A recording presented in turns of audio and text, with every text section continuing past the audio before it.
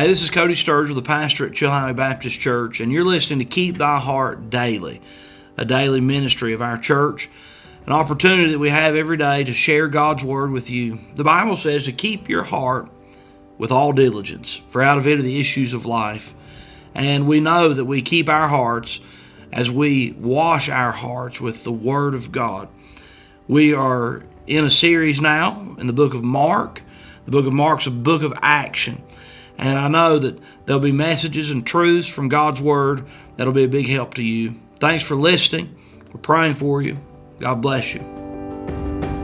Go with me to the book of Mark. Mark chapter number 1. We're working through this book of the Bible as the Lord leads. An exciting portion of Scripture, the shortest of the 4 gospel records. And Mark is a man of action, written to the Roman mind. And he's teaching us some things and some wonderful truths we can see. As we look here, beginning tonight in verse number 14. Verse number 14, and we'll read through verse number 22. We get some insight into Jesus' purpose, and we jump right into His ministry. And a year has passed between verse 13, His temptation, and verse number 14. And you can see the record of that in John chapter 1 through 4. A year's passed, and the Bible says in verse number 14, now after that, John was put in prison. Jesus came into Galilee preaching the gospel of the kingdom of God and saying the time is fulfilled and the kingdom of God is at hand. Repent ye and believe the gospel. Now as he walked by the Sea of Galilee, he saw Simon and Andrew his brother casting a net into the sea, for they were fishers. And Jesus said unto them, Come ye after me, and I will make you to become fishers of men. And straightway they forsook their nets and followed him.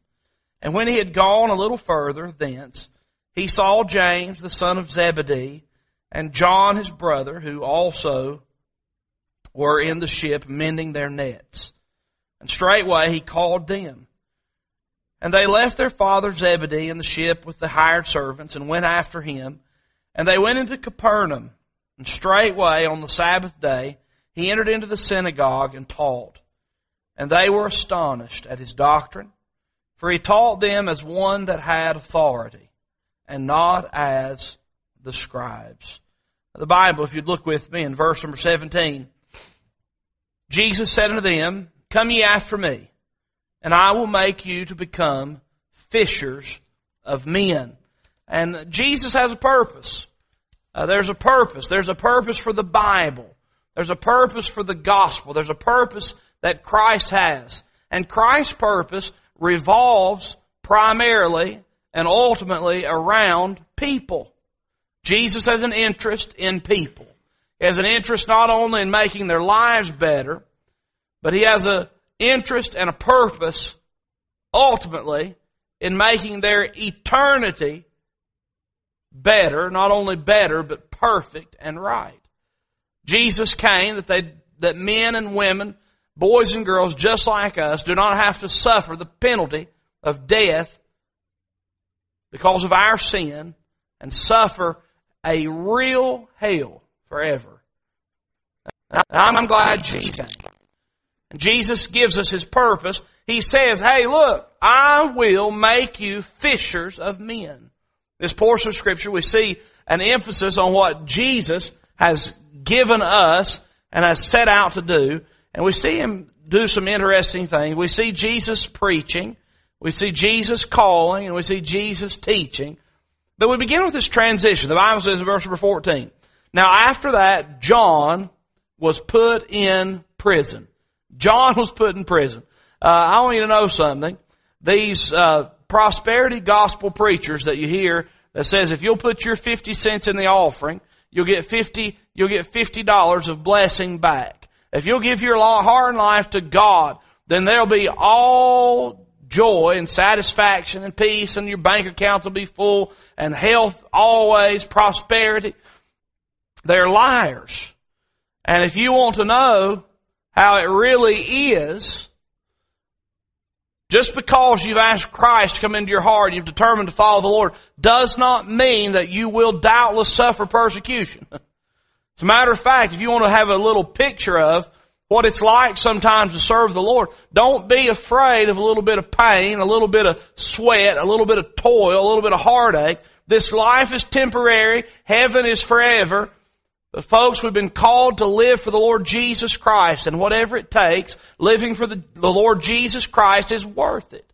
Here's the picture that you have when God's Word says, now after that, John was put in prison. I don't even know where John was. John was in Herod's prison. Herod's prison was a special prison. It was terrible. It was the depths of despair. It was the deep, dark dungeons that you see portrayed. And John, who had given his heart and life to the Lord, who had boldly proclaimed, there's coming one after me, whose shoe latchet I'm not worthy to unloose.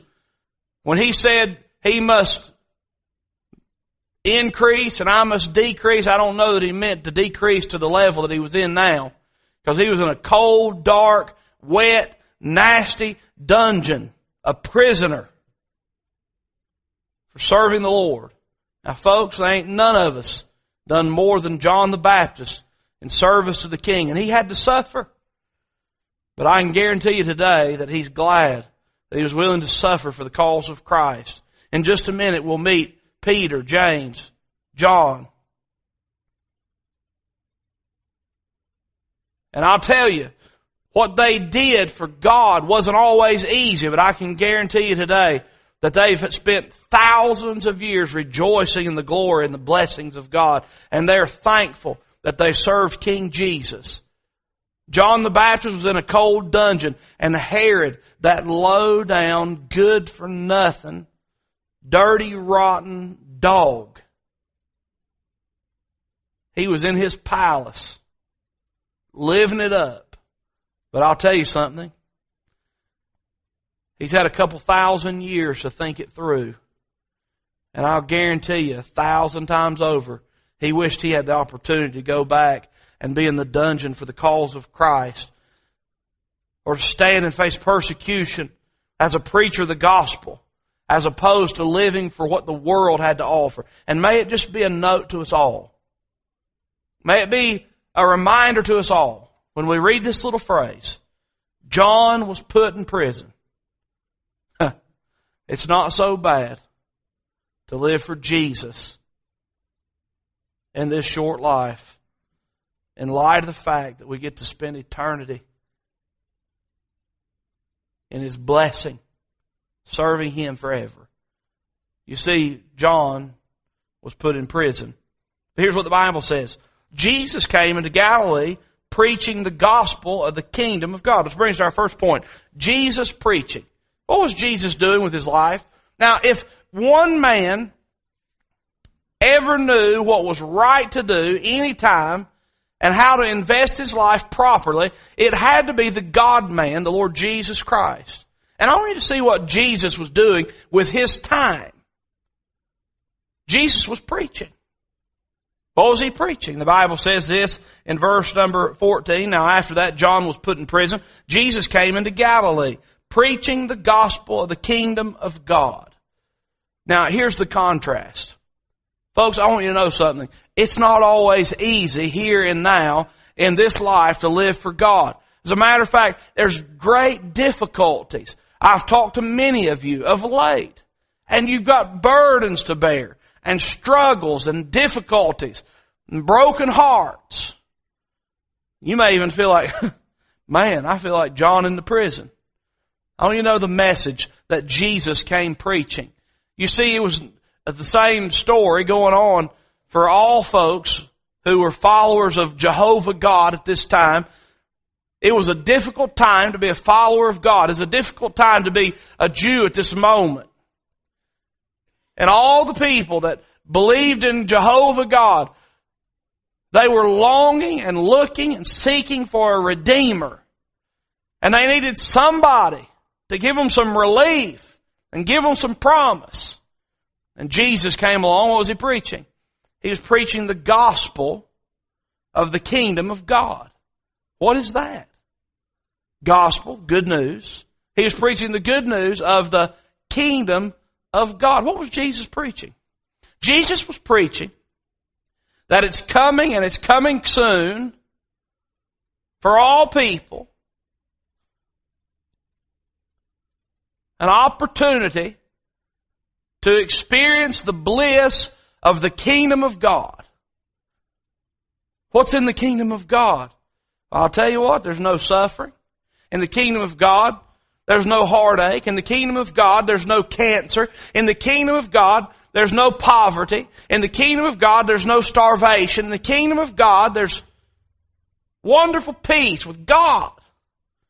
The prophets had some interesting things to say about the kingdom of God.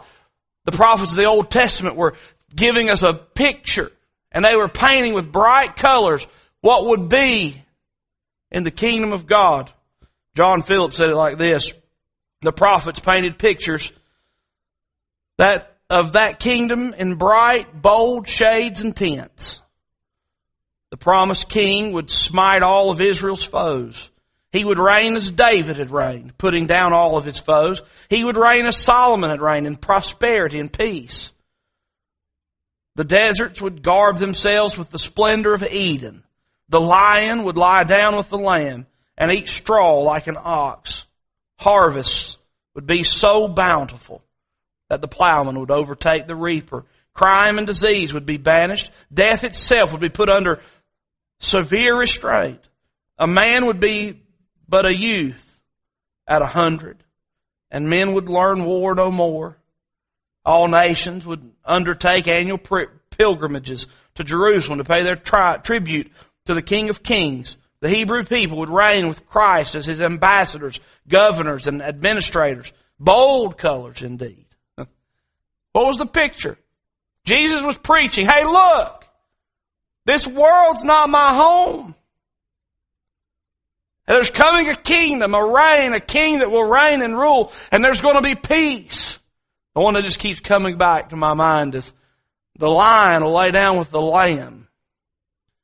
There'll be no more death or sorrow in the kingdom of God. That's what Jesus was preaching. His preaching continued as the Bible continues in our text tonight, verse number 15. And saying, the time is fulfilled. Right now's the time. Right now was the time. Jesus said, right now's the time that you need to make a decision to repent and believe, because look what the Bible says in verse 15, the kingdom of God is at hand. Now the critic wants to say this. Jesus was preaching 2,000 years ago plus that the kingdom of God was at hand, that there would be peace. And folks, I want you to know something. Every person that heard that gospel message on the day that Jesus preached it, as recorded by Mark, the ones who repented and believed on the Lord Jesus Christ have been able to experience a wonderful taste of the kingdom of God, because they had to be absent from the body to be present with the Lord. And the truth is, for us all, we should be preaching the same message. We should be preaching the message of Jesus Christ, that life is short, eternity is long, and the kingdom of God is a kingdom of peace and joy. There's no death, there's no sorrow. With great emphasis and boldness, we need to let this world know that if they'll have Christ as their Savior, they'll believe with Him, accept Jesus, and they can have this wonderful promise of the kingdom of God. And all these sorrows will be behind.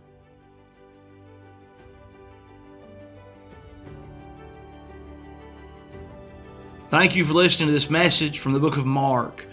We're sure excited about the many opportunities that we have at the Chilhowee Baptist Church to share content with you. If you'd like to hear more of the same, more messages from God's Word, other series from different books of the Bible, you can find us at ChilhoweeBaptistChurch.com, or you can get our app on the App Store, Chilhowee Baptist Church, and we're so thankful that you've listened today. God bless you.